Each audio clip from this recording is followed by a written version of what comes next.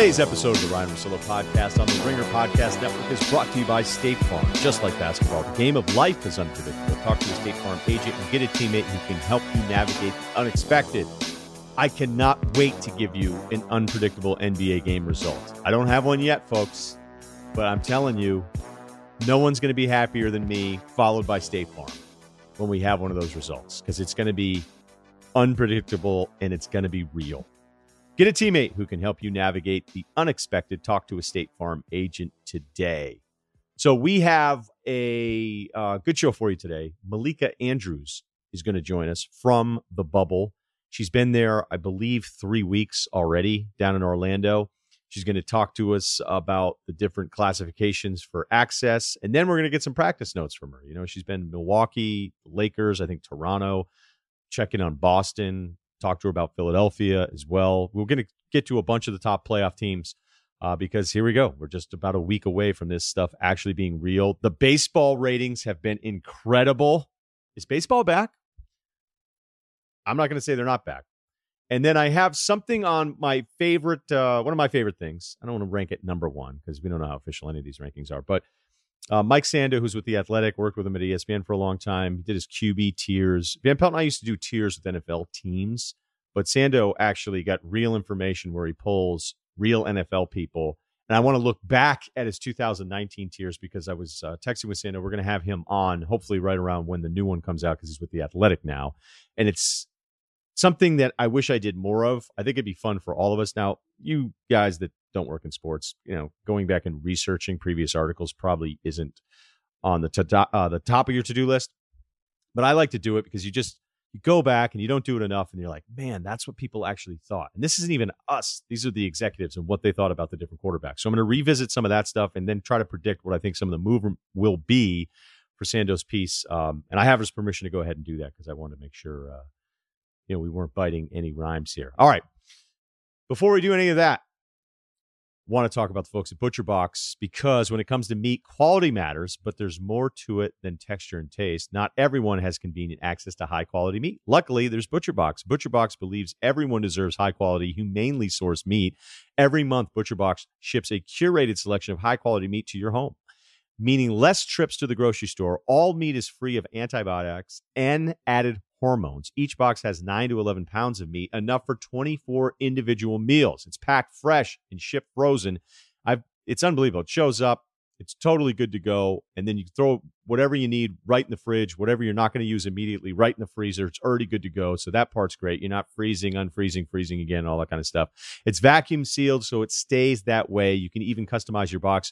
Options include 100% grass-fed and finished beef, free-range organic chicken, heritage pork, wild-caught Alaskan salmon, and sugar nitrate-free bacon. ButcherBox is the most affordable and convenient way to get healthy, humanely raised meat. Get the highest quality meat around for just $6 per meal. ButcherBox even has free shipping nationwide except for Alaska and Hawaii. I have had it delivered to my house numerous times. And even if I wasn't there, right when it was dropped off, got back to the house a little bit later after a day out, getting stuff done, TCB, taking care of business. It's just right there at the door. It's frozen as can be. You're good. So, and it tastes great. Steak tips were awesome.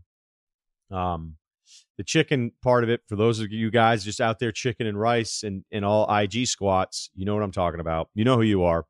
So, mark a visit to the meat counter off of your list and receive quality meats delivered to your door now. Just go to butcherbox.com/Ryan. That's RYEN, butcherbox.com/Ryan.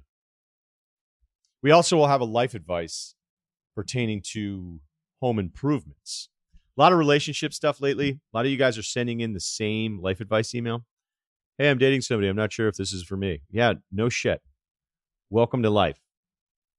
So there you go. I just answered all of those. Again, you can hit us up, lifeadvicerr@gmail.com. Okay. The Mike Sando QB tier. I love it. I can't wait for the new one to come out. And I want to revisit 2019 and then try to guess some things.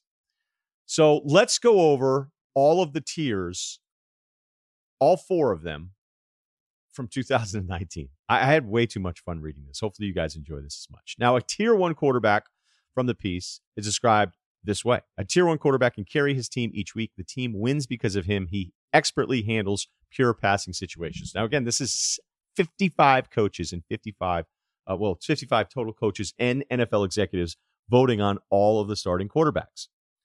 And if there's anything that I've learned from this exercise over the years is that these guys are just like us. They may get a check from an NFL team or they're actually in charge of some of this stuff, and they still see these players as different as we see them, which is really not surprising. Like, it should be tighter. You'd think these guys are going to be right about stuff all of the time, but they aren't. It doesn't mean that we're the same as them. It's certainly not the case. But, even if you have a coaching job in the NFL, you may think a quarterback sucks that we all think is awesome and reversed. Okay, so tier 1 last year, 8 quarterbacks. That's a lot. I feel like that should be a shorter list all the time.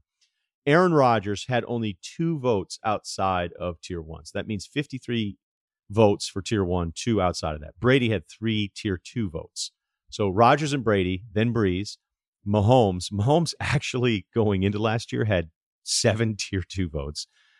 He will not have 1 tier 2 vote. I can't fathom that would happen. Andrew Luck was tier 1. Phillip Rivers was tier 1. Ben Roethlisberger was tier 1. And Russell Wilson, who I think is just too low to be at the bottom of tier 1, was your last tier 1 guy. Roethlisberger, remember, in 2018, he was a monster. Now, he barely played last year, technically 2 games. But in 2018, his touchdown interception split was incredible. Completion percentage was great, career high in yards, and I think touchdown passes. And so he's going to be 38 this year. So I'm going to table that one when we revisit what I think will happen with some of these other tiers. Hey, what's a tier 2 quarterback? A tier 2 quarterback can carry his team sometimes, but not as consistently. He can handle pure passing situations in doses and/or possesses other dimensions that are special enough to elevate him above tier 3. He has a hole or 2 in his game. Tier 2, Matt Ryan, who was tier 1 the year before, dipped down, a year removed from Shanahan. He had 13 tier 1 votes, 39 tier 2 votes, and then 3 guys actually voted him tier 3, probably Atlanta fans. Carson Wentz behind him, 16 tier 3 votes.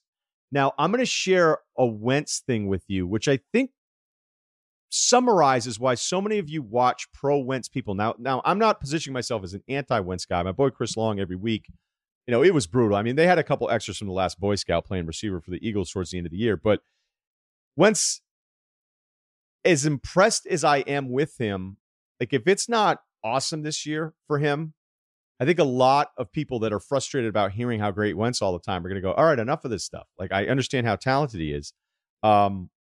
And this quote, I think, sums him up perfectly. And that's why you see all of these quarterbacks talking about Wentz. I'm talking about the guys that are on TV now. Okay. This quote from last year: "He's a 1, an offensive coordinator said. We played them. He made 4 to 5 throws I really did not think he could make. He has great confidence, great stature, big arm, competitive. He gets hit more than he should, but he played young and should grow out of that." Andy Benoit, who we've had on, who we love his film breakdowns, okay? He's taught us so many things. He loves Wentz. Like, he puts Wentz, I think, in a group with maybe prime Aaron Rodgers, where it's like, hey, there's 2 guys that can make that throw. That specific throw, there's only 2 guys that can do it. And it's peak Rodgers and it's Carson Wentz. So the other guys that have actually thrown a football for their career, like that's their job, that are on TV now, I always think those guys are going to defer to Wentz being incredibly talented, because it's fairly obvious the guy is incredibly talented. But I think the whole package needs to come together here for an entire season. And injuries are part of that, the knee and the back injury. But it needs to come together for an entire season of him just playing steady football and putting up big numbers for everybody to kind of sign off on what I think all the eyes have shown people that have just fallen in love with Wentz and can't fall out of love with him. Okay, Stafford, tier 2, the talent of a tier 1. We all know this, but it's just kind of hard to put him up there in a tier 1. There was one voter in 2019 that did put Stafford in tier 1, and Sando even points out the piece that guy is a notorious easy grader. Deshaun Watson in tier 2. He had 17 tier 3 votes going into last year. That seems bad. Goff in tier 2. I don't even know if he'll be in tier 2 this year. He had one tier 1 vote. What? All right. Baker Mayfield. I would still put that in the TBD. That was just a year off, but everybody loved the Browns because they beat all these bad teams at the end of the season. Let's look at tier 3 because this one's fun. We start with Cam Newton at the top of tier 3. Now, remember, he was coming off of 2018 where the shoulder was an issue. I still think some of the mistakes he makes are not just because of injuries, but let's face it, Pats fans, you thought the same thing, and now it's only because of injuries because he's on your team. In 2018, he completed only 9 passes, 20 or more yards down the field. So 20-plus yards down the field, 9 completions, and only 1 touchdown on those throws. 1 touchdown pass, 20-plus yards down the field. Both career lows. That's not good. Now, I'm curious how much of a Belichick-Pats bump he'll get, or depending on when Sando kind of put this list together, because I don't know that it'd be as interesting with Stidham. I'd still have a hard time believing that you just put Cam up to tier 2, but maybe people will just because of Belichick. All right, who else is in tier 3? Right behind Cam, it's Kirk Cousins in tier 3, who should actually get tier 3 tattooed across his neck, like an area code. Fine with that one. Dak, tier 3. He had 1 tier 4 vote. That seems bad. Nick Foles, tier 3. No problem with that. Jimmy G. He'd been kind of up and then down again. 2018, he only played those 3 games. He gets to a Super Bowl, but I don't know. I don't know if they're going to put him in tier 2.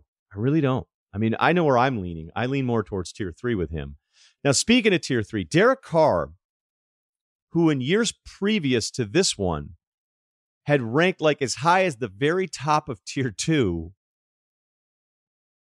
he might be in tier 4 this time around. I'm serious. Like, Benoit came on and talked about some of the things that Carr just keeps doing that are a problem.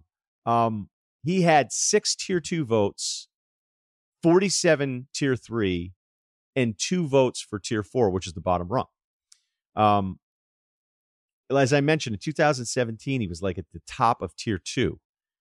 And this is 3 different voters talking about Derek Carr. I thought this was all really interesting from the piece. Voter number 1, these are all like different voters, again, personnel people, coaches, pointing out things they don't like about Carr's game. Quote, he throws one against the Chargers, 4th down, he threw the ball away. Just gave them the ball. It was the darndest thing I've ever seen, and that drives Gruden crazy, and he misses way too many throws. Voter number 2, watch the last 2:30 of their game against Indy. He was just flinching in the pockets. The Colts weren't even pressuring. It was like he conceded the game. Voter number 3, the Chiefs game. He throws a pick 6, and the guy, Jared Cook, isn't even running the route. What the fuck? His average tier in 17 was 1.9, and then 2.4, and now 2.9 now. Those are really specific things that people saw in film in 2018 that should make you worry about Carr. Flacco, check out this array of voting. Flacco, 9 votes in tier 2, 39 votes tier 3, 6 votes for tier 4. There was even a tier 5 magic voting here where he ended up not having enough people to even be in tier 5. But Flacco was getting 2s, 3s, 4s, and 5s. And then, of course, like a lot of people, and I had heard, hey, Flacco's ready. He's mad. He's going to, nope, not going to happen, and did not make it happen. By the way, do you know where your Joe Flacco is right now? The Jets. I forgot to. Don't worry about it. Flacco going into last season was one of 16 quarterbacks with 60 or more career starts. I was like, man, that number seems low. That's 16. That's half the league, folks. We know there's 32 teams. That's why you listen to this podcast, information like that. And I thought, I bet you it's lower. I went through it. The projected starters, 14 quarterbacks going into 2020 will have played or started 60 or more games. So that means there's 18 that haven't even started that many. Okay, let's stay with tier 3 as we almost finish up here. Andy Dalton, he had tier 3 through 5 votes. Wait a minute. No, he also had, Andy Dalton had a tier 2 vote? God, that blows my mind. Here's a quote about Dalton. He's tier 3, 365 days a year. What does that mean? I actually think he's had moments where he was really good in some regular season games, and then prime time and playoff games, he wasn't as good. So I think he's the opposite of that. Imagine be like, hey, Andy, how you doing? You know me, Mr. 365, every single day. I thought it was a really good, football guy quote. 365 days a year, he's a tier 3 guy. That was the whole problem. He wasn't. He was like tier 17 on certain games. He was like tier 1 other games. Finishing out tier 3, Jameis Winston, Eli Manning, and Mitch Trubisky, who actually received a year ago 6 tier 2 votes. Wow. Sam Darnold, Marcus Mariota. Tier 4. All right, you ready to get mad, folks? The top of your tier 4 was Lamar Jackson, who had 1 tier 2 vote, 18 tier 3s, 35 tier 4s, and actually had 2 tier 5 votes. The quotes were all over the place on him, but there was one guy that was really good. He's like, look, this guy's just a baller. He's different. He's going to win games and get out of his way. I was like, all right, that worked. And the rest of tier 4, Josh Allen, Ryan Fitzpatrick, Case Keenum, and Josh Rosen. I just feel like if Rosen were in the right system, though, I'm going to say that for 10 years, just to be funny. And I don't even think it's that funny right now, so maybe we'll just stop. Your tier 1 has to be smaller when this comes out. I don't know what you do with Roethlisberger. We're coming off 2 games, turning 38, despite the monster 2018. I don't think he'll be in it. Rivers is out. Luck is out. Brady's probably out. And what do you do with Aaron Rodgers? I've been an Aaron Rodgers defender, but it is very tough when you dig into a lot of the stats that he's just not the same guy. Now, it doesn't mean he sucks. You know, people that haven't liked Rodgers the whole time are like, oh, he's not the same. You know, the negative Rodgers media members out there that have just been anti him. I always found that interesting. Like, wait, you always thought he kind of sucked. And so now you're saying he's not the same guy? Like, God, he must really think he's terrible now. But the accuracy issues are real. He was 12th in passer rating. Okay, whatever. But he was 13th in Football Outsiders DVOA. Okay. He was 21st in QBR, where he was actually behind Daniel Jones, ahead of Brady. But Brady, I don't know if he's locked tier 1 anymore. There's another number here that I found from this Bleacher Report piece where if you look at Pro Football Reference, Rodgers led the NFL with bad throw percentage of 21.2%, but actually had an incredibly low drop rate, but a really high throwaway rate. So then you look deeper, and he was off the charts great in the first quarter and then sucked in the second quarter. And I don't know if that's mapping things out. And then once he freelances, the offense actually shuts down. I think the biggest anti-Rodgers thing I could come up with is like, you're the guy that just doesn't want to practice ever now. And that was your big CBA thing. Like you've been around, you're older, you know what you're doing, but you're going to think about the other 16 to 2,000 players that need to get some reps in. But again, look, if we've learned anything about the NFL, if you could say, hey, do you guys want to take less money and get yourself to the game Sunday morning? And you don't even have to like stay with the team in a hotel or anything like it. We'll never practice. Like it's just one day a week. It's like hosting Saturday Night Live. Most NFL players would vote for that. They'd be like, yeah, definitely. That sounds like a great idea. So Rodgers is probably still, based on this voting, like are 53 people going to change their votes? So again, Brady, I don't know. We know Luck's out. We know Rivers is out. Ben probably out after playing 2 games at 37. Wilson in. Watson in. I don't think Kirk Cousins is going to move. I don't think Goff is going to get any more tier 1 votes. I don't think that Lamar Jackson is going to get a tier 5 vote. And I'm pretty sure one person will still vote Flacco a tier 2. I know a lot of you guys are going, wait a minute. We've gone 30 minutes. You haven't talked about Miller Lite yet. Well, don't worry about it, because during this time of social distancing, connecting with friends over beer today looks pretty different. As the original light beer, Miller Lite has always been there to bring people together in real life through Miller Time. Miller Time is a moment for people to come together in real life to connect over a few beers. But having Miller Time is tough when you can't be with your people. Everyone is in the same boat. Our favorite local bars are temporarily closed. Events have been canceled, and social distancing is in full effect. Although getting together with a few friends in real life currently isn't an option, Miller Lite can still be enjoyed with your people, just not in bars or at gatherings. Right now, having a Miller Lite with friends in real life isn't possible, but staying connected is still important. Some people are stuck in a house with their roommates and partners. Others are back home with the family, and some are in lockdown alone. I'll admit, big thanks to Miller Lite for sending me the Miller Lite home beer pong kit. They sent little Instacam and some brass cups. I'll tell you that Miller Lite beer pong solo is a dangerous game, but this piece of cardboard and I are getting pretty close. And we took a couple selfies together. So, who knows? Not saying the cardboard's going to move in, but I'm not going to rule anything out. Everyone has a group of drinking companions they can't get together with, but Miller Lite is the beer that makes Miller time possible. Miller Lite is the original light beer that tastes great and is less filling, which means it won't get in the way of enjoying time with your people. The reason I like Miller Lite is that I think if I were on a boat, whether or not the guy owned the boat or not, and I knew if he has a Miller Lite in his hand, he's got enough life preservers for everybody. I'm pretty sure that's true. I don't think there's any reason to think like, oh, wait, are there going to be he's got a Miller Lite? Yeah, sure, there's plenty of life vests. Miller Lite, the original light beer. While you're home, enjoy a classic available for delivery today. Celebrate responsibly. Miller Brewing Company, Milwaukee, Wisconsin. 96 calories, 3.2 carbs per 12 ounces.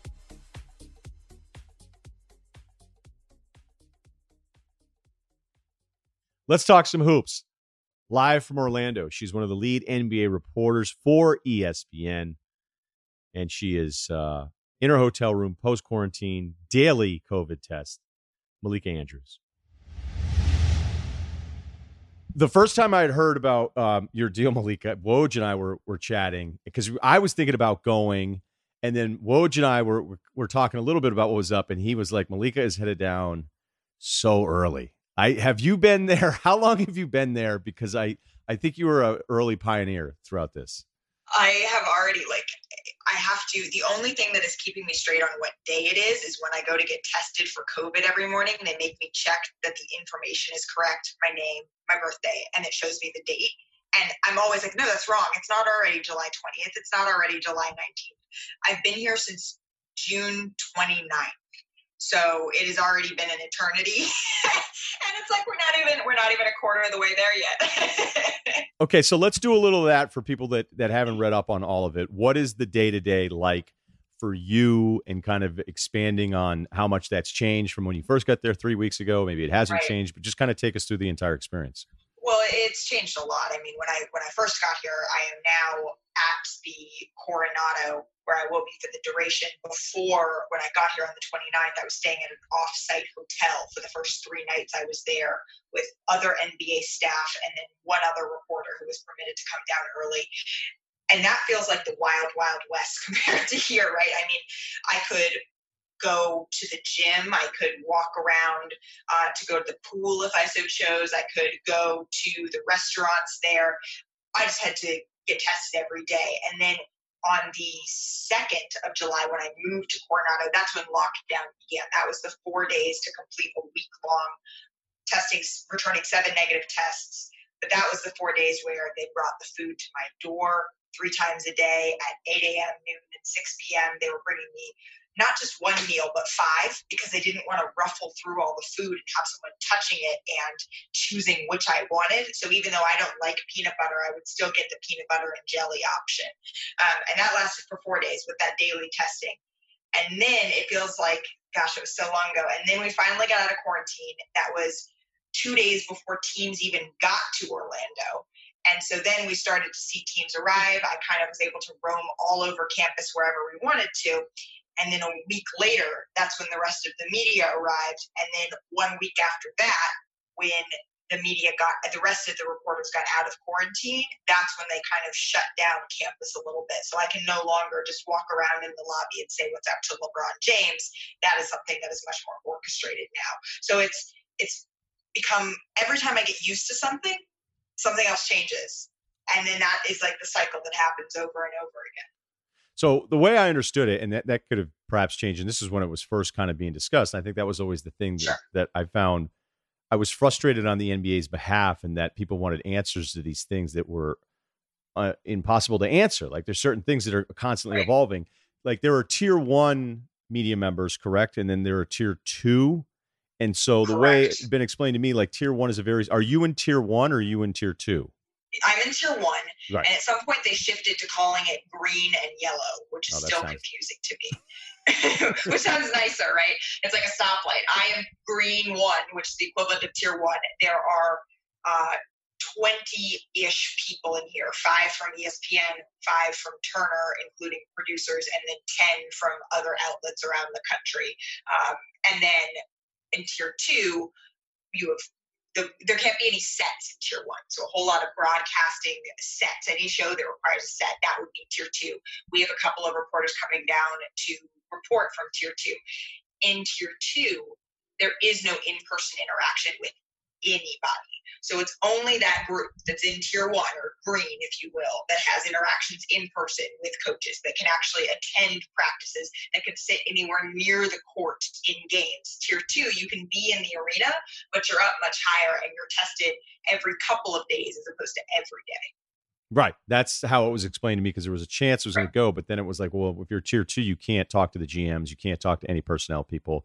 It's not so much for me and the players, but I was like, oh, all right, well, as much as I'd love to be around the basketball, you're just not going to be talking to the guys that you know. So, there's really, for you, it makes a lot of sense because you're a reporter. I'm not a reporter. I just would have been doing a podcast in the morning after watching a ton of games. All right. So what is the access like now? Because you, like we said, you have as much access as anyone on the media side of things. So what are the practices like? Well, it's changed. So like I said, there's no longer that organic walking around campus, just getting to chat with someone, running into someone, having, getting to get dinner with someone on the player's side, if you will, of campus. That's kind of completely been eliminated. So now what it looks like is I get to go to practices. I have to RSVP to which practices I will attend. There's a capacity of 10 people per practice. So if you are not one of those 10, maybe you'll get it the next day. The more popular practices, Bucks, Lakers. I was at both of their practices today. You kind of file in along the side and they ask you to make sure you're not on top of anybody else. But the actual talking to players, the rules are kind of fast and loose. I'm still getting used to them a little bit. You can't stop someone from approaching you, but you are discouraged from approaching people off of your area in practice. And I still, when I'm talking to players, a lot of it is still through Zoom.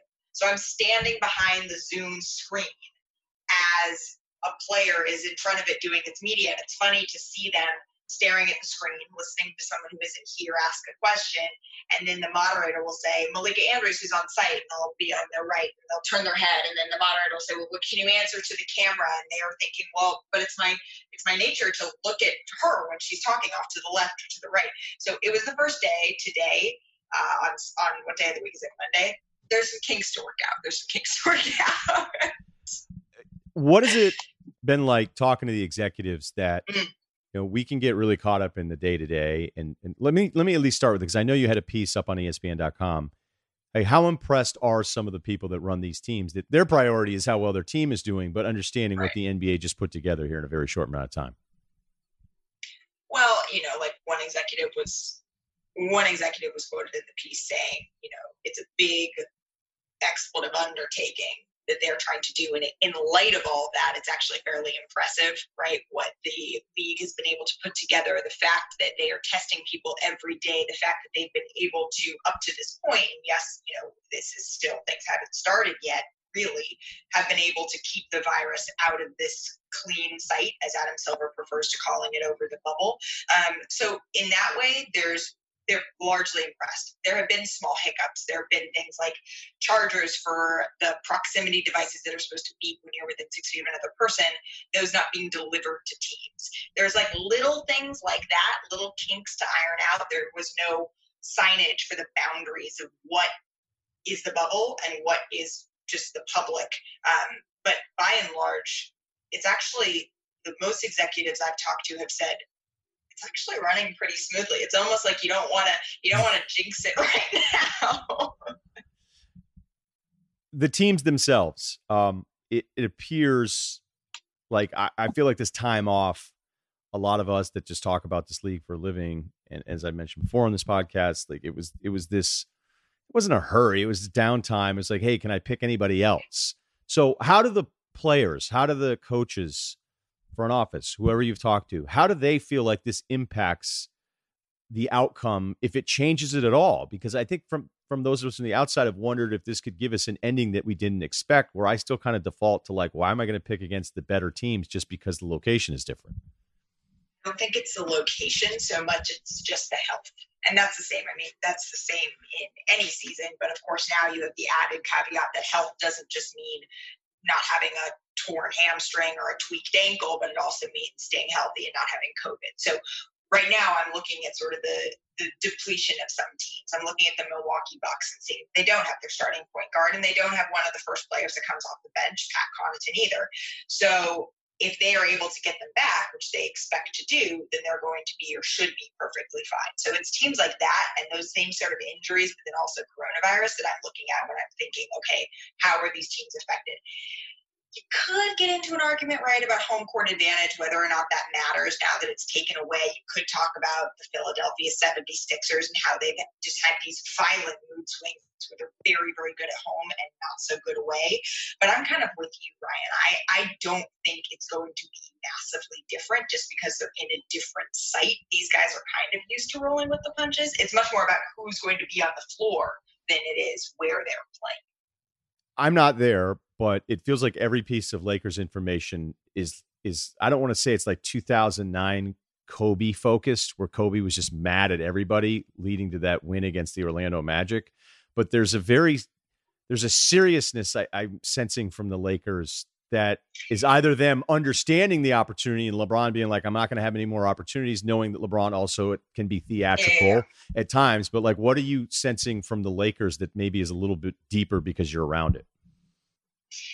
Well, I think it's twofold. I think one, there was just a sense of things were kind of strange for the first couple of days here because there was this decision that the league and the NBPA made not to address who is and is not in Orlando, regardless of the reason. They decided that's not something that they were going to readily share. And so the Lakers were a little bit on information lockdown because they're missing Markieff Morris. And I think that was something that they didn't necessarily want the public to know for as long as they possibly could. So I think that lended itself a little bit to that lockdown of information, that tightness, that,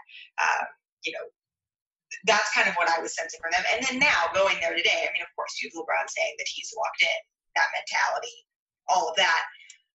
I don't know that it's different though. It feels like LeBron is gearing up for playoffs. LeBron. It feels like it's the same thing kind of again, just this time with the caveat of who's there, who isn't there is being added on top of it. And I think they took that kind of privacy that the league has said they should be implementing very seriously.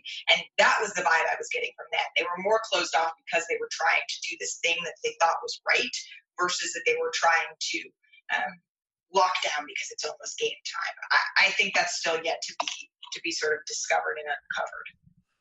I can't wait though for the 30 for 30 that if the Lakers win this whole thing, it'll be the privacy of 30 for 30 right, period. Right. Just right on the whole 30 thing. For 30, yeah. But just be like, well, it all started when we didn't tell anybody what everybody knew when Markieff Morris wasn't here, and be like, yep, right. That really set the tone. The Clippers, I feel like, and I don't mean this as a knock, I think they're arrogant. Usually arrogance is reserved for teams that have a resume. Individuals have a resume. Doc has a resume. We know what the roster is. But I think they're arrogant in this sense of like, look how good we've been, and we don't even really, like, we haven't really played together yet. So right. The Clippers feel like different in that usually to be that way, to carry yourself that way, like there's something I can point to, except I don't want to tell them they're wrong either. But don't you think maybe there's a little bit of taking the lead? Like the teams that I've been around take their cues from their stars. And Kawhi has that air about him. Don't you think? Like he doesn't have to talk about it to be about it, kind of. And it seems like that's sort of what is seeped in the Clippers organization. It seems like Kawhi is so good.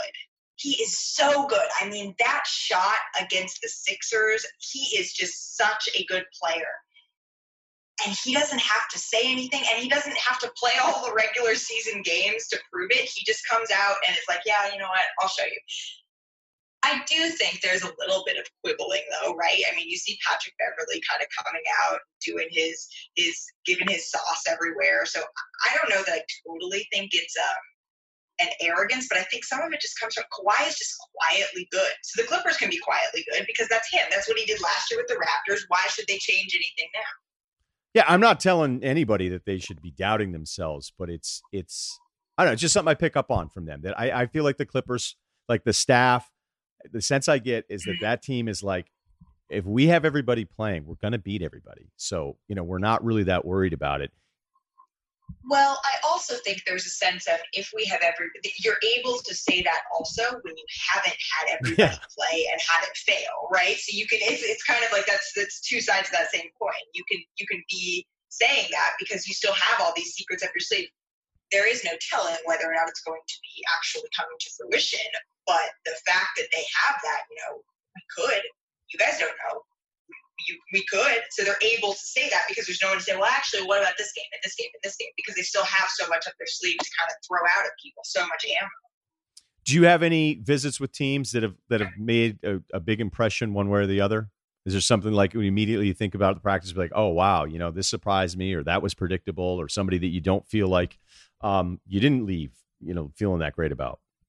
I mean, I think a lot of people forget, and it's a small blip on the radar, that Giannis was injured right before this whole shutdown happened. He tweaked his knee. And it's something where for Giannis, he takes so many hits on his body throughout the course of the season that when it comes time for the playoffs, sometimes Bud Budenholzer is strategically looking to where he can kind of get him a little bit of extra rest because he's just such a physical player. And Giannis the other day came out and said, yeah, I sucked at practice today. From the videos coming out of practice, from the shooting competition I watched them do tonight in practice, it certainly doesn't look like it. It does not look like he missed a beat. And if anything, I mean, this time allowed him to get healthy and rest. And, we saw the image of LeBron in the tank kind of fueling up. I kind of think you could put Giannis in the tank right next to him. But in terms of practice surprises, I mean, it's not so much the players. Actually, Ryan, the basketball looks, I'm sure it'll be sloppier to begin with because there's been a time off. It's everything surrounding the basketball that looks different. The actual basketball doesn't look all that different. It's the strangeness of watching a SWAT team of 5 cleanup crew people coming through afterwards to wipe down after the players. It's the PR staff walking around and asking different coaches, hey, do you have to be wearing your mask around your chin right now, or can you actually put it on? It's those things that are kind of jarring where COVID meets basketball versus the actual basketball that looks different. And then the question of, I'm watching these guys completely entangled on the court, just on the ground, fighting for these balls. And then when they get up and they walk off the court, the chairs around the outside of the court are all set up 6 feet apart from each other. And it's like, but 2 seconds ago, they were just all on top of each other. So it's those things that strike me as more different and kind of raise my eyebrow versus the actual basketball that's happening on the floor. Philadelphia, that team is hard to buy into when everything's normal. I can't fathom going, I really like them in a completely different situation like this. They're just right now they're still like Houston and Philly are those two teams where I go, for all the love that we have about potentially what they could be, we're looking at 2 6 seeds. You're not a little bit intrigued though? Just a little bit, like they seem, like I said earlier, they've just had these violent swings, and I just am so curious to see. And again, maybe this is me I like to be a glass half full person, but maybe this is me thinking that way. But I just am curious just how much that changes things for them in a way that I think could potentially be for the better. And then also, I mean, talk about health issues. They have just had such a hard time keeping all of their guys on the floor. And I'm afraid to say that they seem to be all healthy right now because the way that the luck has gone for that team, it's 1 minute Ben Simmons is fine. The next minute his back is spazzing out. 1 minute Joel Embiid's fine. The next minute he's missing a couple of games. The problem for the Sixers is they have such a short window to lock this in. 8 games is not that long to figure it out. But I am curious, how much it's going to matter to them that they don't have these violent away home swings, because that's the one team that I think it's just been so clear that that's a pattern for them, and that's completely eliminated. We get some more thoughts from Malika here in a second, but first, sports are back, and you can find all the action on FanDuel. We've got baseball getting ready here very shortly, and basketball starting July 30th. The first two matchups there, Utah at New Orleans, LA at Los Angeles. The at part does sound a little bit weird, but whether you've been with FanDuel for a while or you're new to the experience, FanDuel has two great ways to win that you won't want to miss. First off, FanDuel is adding $10 in free bets to every account, no deposit. No deposit required. Again, all right? No strings attached, so done. In addition to your $10 bonus, FanDuel is also giving you a day of risk-free betting. That means you can place any bets you want on baseball, basketball, and hockey and get up to $100 back on your total losses. Look, I'm going to go ahead and share something with you. For those of you that are married or seeing someone and that other person may not like sports as much as you do, probably a good chance, and now you're in quarantine, throw $10 down on a game. And I tell you right now, it'll change everything. It'll change everything because now you're both invested in an entirely different way. I'm not saying risk rent, but you understand what I'm saying. Be smart about it. What would you use your risk-free bets to bet on? So we have a Ringer Odds Boost. So here's how the Ringer Odds Boost works. No one cleared this with me. It's classic that the Ringer Odds Boost is the Celtics outcome when they win. But the first Celtics-Bucks game, that's going to be Friday the 31st. So if you went on the site and said, okay, I want the Celtics to beat them outright, so that means it's going to pay out more. That's the way it works. You can do a spread, or you can do it this way, where you just bet the money line. So the odds boost, say you bet $100 on the Celtics to beat the Bucks, you'd win $164. All right, but with the odds boost, you're going to win $200. And this is a no-brainer because you're just getting better numbers now that would never be out there otherwise. So great deal here from FanDuel. Bet 100, you're going to win 200. So the odd boost goes from plus 164 to plus 200. Okay, that's a big leap. That doesn't happen, but that's why FanDuel's the best, and that's why they're hooking you up. And that's the Ringer Odds Boost, and it's classic that it's the Celtics beating the Bucks. So you also have plenty of other bets. There's 6 games on that second day of NBA stuff, so there you go. The Ringer Odds Boost, again, Celtics to beat the Bucks, up from plus 164 to plus 200. And there you go. So to find all this out, go to sportsbook.fanduel.com or the FanDuel Sportsbook app to see the betting lines. If you already have a FanDuel Sportsbook account, then you're all set. Just use your $10 bonus and day of risk-free betting before they expire on August 2nd. And if you've never tried FanDuel Sportsbook, then what are you waiting for? Download the FanDuel Sportsbook app to get started, and be sure to sign up with promo code Ryan, R-Y-E-N, so they know I sent you. That's promo code Ryan, 21 or older. Present New Jersey, Pennsylvania, Indiana, West Virginia, and Colorado. Offer ends August 2nd, 2020. $100 max refund issued in site credit, expires in 7 days. $10 bonus issued on non-withdrawable site credit that expires on 8/2/20. Gambling problem? Call 1-800-GAMBLER. Colorado 1-800-522-4700. Indiana 1-800-9-WITH-IT. West Virginia 1-800-GAMBLER.net. One of the parts of the story that I really liked was just high school all over again, is because different, like, we just know how teams are. They're not all the same. And some teams are like taking it to another level of decorating their team designated rooms, where there was some controversy of the Lakers putting up too many decals that infringed upon the Nuggets area. And then other guys looking into some teams and being like, I can't believe those guys have all that cool stuff. So what has stood out in the battle of who has the coolest staff to set up the team rooms? I mean, poor Nuggets, man. They already are missing so many players, and then their team room is being encroached on with just photos of LeBron James. But I mean, there's the meal rooms, which is, you know, the Heat have put up photos of their families and of the players, and the Bucks have put a pinball machine in their room, which they don't even go to that often because it's so far away from their actual hotel rooms. The furthest, right? They have the Bucks have the furthest, because I'm just trying to factor that into the playoff outcomes, that they have the furthest team. All the way out there. I mean, that definitely Vegas should take that into consideration. Obviously, good. I'm kidding. I'm not a betting woman. Don't do anything I say about betting. But then you have the Raptors.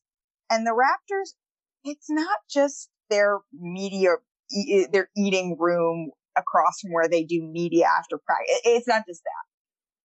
You open the doors to their floor. First off, the elevators have their logos on them. They made sure that was there. And then the wallpaper is just these enormous "We Are the North" signs. They've decked out the entire floor to be photos of the Raptors and stanchions with Raptors symbols on it. And they've put wallpaper of Raptors, and they have Drake sending them candles for each of the players' rooms. I mean, that's why Toronto's a sleeper team, but Toronto's a sleeper team in both the East and with their comfort levels in the bubble, because they look like they're moving in for the long haul. They look like they're planning to be here a while. That wallpaper doesn't look like it's coming down in the first round. All right, last two things. The Celtics, Kemba says he's good to go. I mean, unless it were a far more significant injury, which would not be the first time somebody was more hurt than we realized. But Kemba said, no, I'm fine. Do you have any read on the Celtics in this young group down there? I mean, Kemba, I've gone to the Celtics practices a couple of times. The one I was at most recently, Kemba wasn't participating in that practice because Brad Stevens said, look, we're kind of doing this one day off, one day on thing with him. We're trying to be really careful. I think you're probably going to see that continue into the scrimmages. They're going to place 3 scrimmages over the next week and a half or so. I think you're going to see that carry into that. But I tend to believe Kemba. I mean, he says he's fine. You know, he gets on the court. I've seen him run up and down. The day that he didn't participate in practice when I was there, he said that he'd had an extremely hard workout in practice the day before that. I think Boston, you know, as a healthy team, you know, they're young, they're interesting. They have these complementary stars in Jaylen Brown. And Jason Tatum. And I believe that Kemba is the breath of fresh air leader in a lot of ways that they needed, that just is kind of unforeseen bumps. I think that's what it is. I think they're going to be able to get over that hurdle. They're going to be a really interesting team to watch. I think he seems to mesh really well with the pre-existing guys they had there. And so, you know, I think all is well in Boston. From what I've seen, it's exactly what he has said. I have no reason to believe that it's going to be something more severe than that. Okay, last thing, socializing. We saw the Mavericks have just gone full tilt spring break. But the fact that the first weekend there was a DJ and Dwight Howard was the only one that showed up. I actually think that Dwight was probably psyched he was the only one there. I'm not going to be as nice as you were about it in your report, but Dwight rolled in. Dwight every day is news. Like he's an anti-masker now too. I don't know what's going on with Dwight. There's a lot of free time there. I think there's maybe a lack of information on the mask front, because the one thing is, you know, he pointed to the masks as an antithesis to drawing attention to Black Lives Matter, which is something that he said he was passionate about bringing up.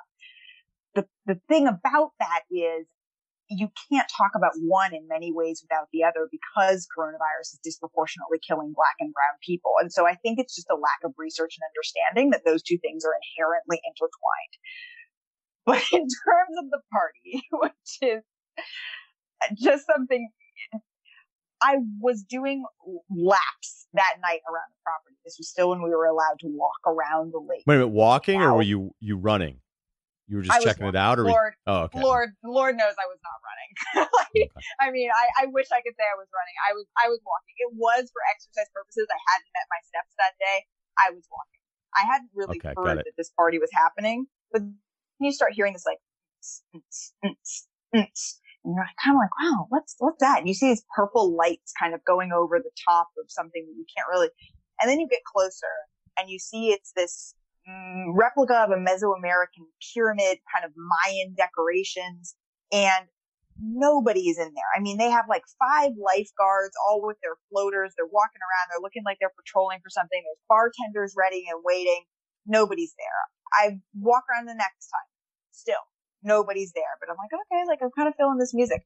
And then I get a text from one of my coworkers and says, hey, it looks like Dwight Howard's doing an Instagram live from a pool party. Like, what's going on there? So this is my 3rd lap by this time. And there he is. He's chilling by the pool. There's nobody else there. He's just hanging out by the pool, which they didn't really advertise very well. It's all very confusing. But of course, Dwight Howard is the only person there. So after I saw the players were trying to show up, I was like, all right, this is going to be the end of my lap. So go back to my room. And then I hear from talking to folks who, the bartenders, those people, the GMs walked through to grab some drinks, that at the end of the night, the DJ goes, shout out Dwight Howard for being a real one and actually showing up. And it's just like, of course. That's perfect. That's a perfect way to end it. Okay, you still have, despite 3 weeks in the books, you have a ways to go here, Malika. That's at Malika_Andrews, one of the lead NBA reporters for ESPN. And I would say have fun, but you'll make the most of it down there. I know. So thanks. The bubble is what you make it. That we're using the words of Patrick Beverley. Bubble is what you make it. Perfect. Thank you. Awesome. Thank you so much. I will talk to you soon. Bye. All right, cool. Big thanks to Malika Andrews for doing that. And she's going to be in Orlando for the next 7 years. Life advice. It is lifeadvicerr at gmail.com. We put these at the end. You like them. Some of them are getting real serious. Like I'm not qualified to do any of this necessarily. But again, who is qualified, right? Who are they? All right, let's move on. Something less serious. They say money can't buy happiness. Look at the fucking smile on my face. Ear to ear, baby. You want details? Fine. I drive a Ferrari, 355 Cabriolet. What's up? I have a ridiculous house in the South Fork. I have every toy you can possibly imagine. And best of all, kids, I am liquid. So, now you know what's possible. Let me tell you what's required. Okay, this is Anthony. Guys, just bought a house. It was a bit of a fixer-upper, not turnkey. We were able to figure that out when you said fixer-upper, but appreciate the clarification. I knew that going in and not afraid to fix it up, but how do you go about putting money into the house, figuring out what to do first, and creating a list? I'm at the point where I don't know if this is my forever house and don't want to dump too much money into it and then move at some point and never collect that money back. I get wanting to live in something you love and are proud of, but I would also like to live in comfort and have some capital moving forward. I know I can't be the only one in this conundrum, right? Great question. Smart question. Okay, it's probably not your forever house, okay? Forever house is that ship has sailed, especially with the way they have changed the financing. Now, some people are out there still doing the 30 years. That's what I used to do. But you move to different areas and you start getting a little bit more creative with how financing works and stuff. And I've been through it enough now. I'm certainly not an expert, but I at least have my own experiences on what the different products and the options are. And a lot of it's where you move. Like when you're from the East or the Midwest, I think we've all grown up with the plan of like, oh, our parents do the 30-year mortgage, you pay it off, you get your house clear and free at 60, maybe 70 years old. All right, whatever. So I don't know what your finances were. I don't know how much you put down. I mean, it's probably 20. I think finances have become a little bit harder lately, even though the rates have been down. And we had a massive run on low rates there as everything was all over the place. But you don't want to look at this as your forever house. I mean, if you're emailing the show, chances are you're not 50. Okay. So let's point that out. Now, the biggest mistake you're going to make whenever you have a new house, when it's your house, and it can be even a nice new apartment that you feel like, oh my gosh, like I finally moved into this nice apartment, because I've done this too.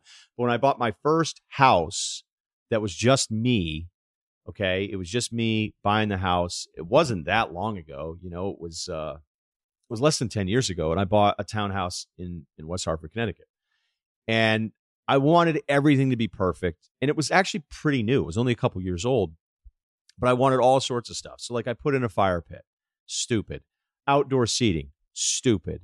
I made sure I had a full office. Stupid. Okay? And let's go over why these things are stupid. The fire pit thing looks fucking sick on Restoration Hardware. All right? But they're also shooting that from like Malibu, not West Hartford.